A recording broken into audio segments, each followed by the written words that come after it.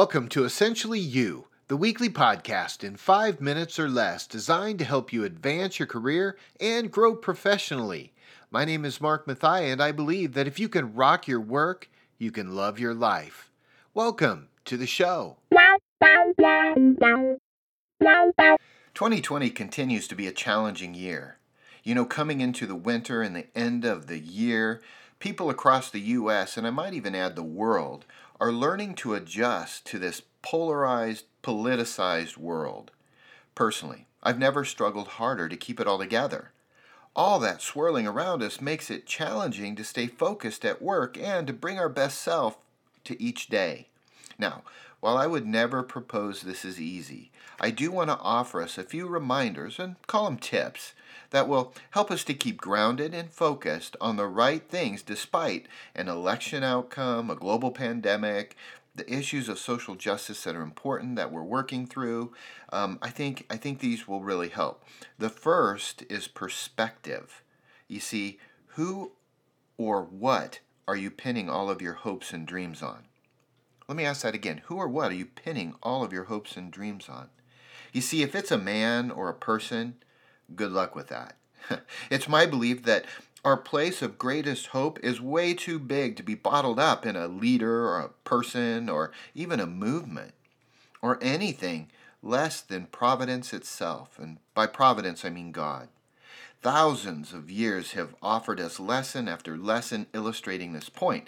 And as my dad taught me innocently as a little child, when God is with us, no one's against us. It seems to really calm my aching soul when I'm spun up in life. Now, here's a story taken from an ancient Chinese proverb that I think will illustrate what I'm talking about when it comes to perspective. An old man lived on the border, and he raised horses for a living. One day he lost one of his prized horses, and after hearing of this misfortune, his neighbor felt sorry for him and came over to comfort him. But the man simply asked, "How do we know that this isn't a good thing for me?"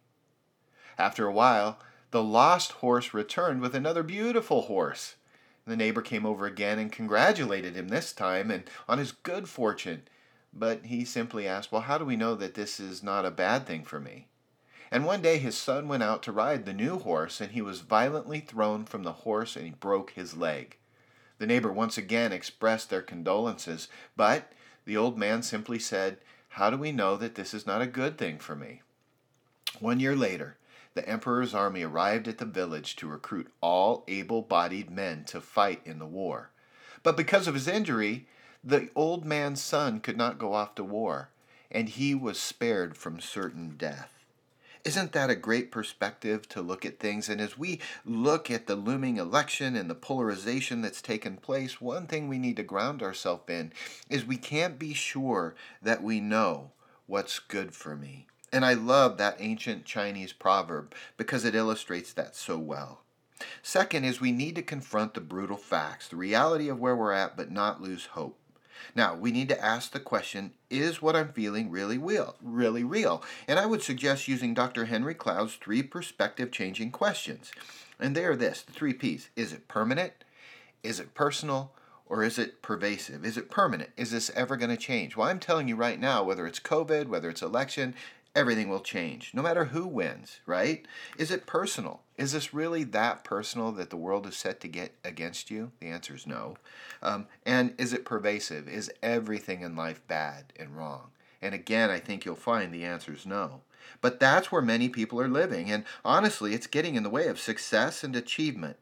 So in order for us to stay the course and be the calm and lead with love and be love, we need to enlarge our perspective by confronting the brutal facts and never losing hope and changing the perspective of the season that we're working through. And if, and I might add when we do this, together we'll stand and really rock our work and love our life.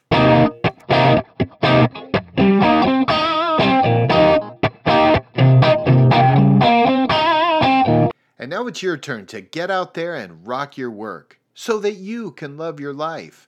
Not every job is going to be your dream job. I get that. However, if you can use your strengths every day and you know your stuff, the sky is the limit.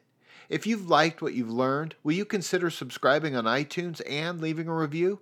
I'd sure appreciate it. Until next week, I'm cheering for you.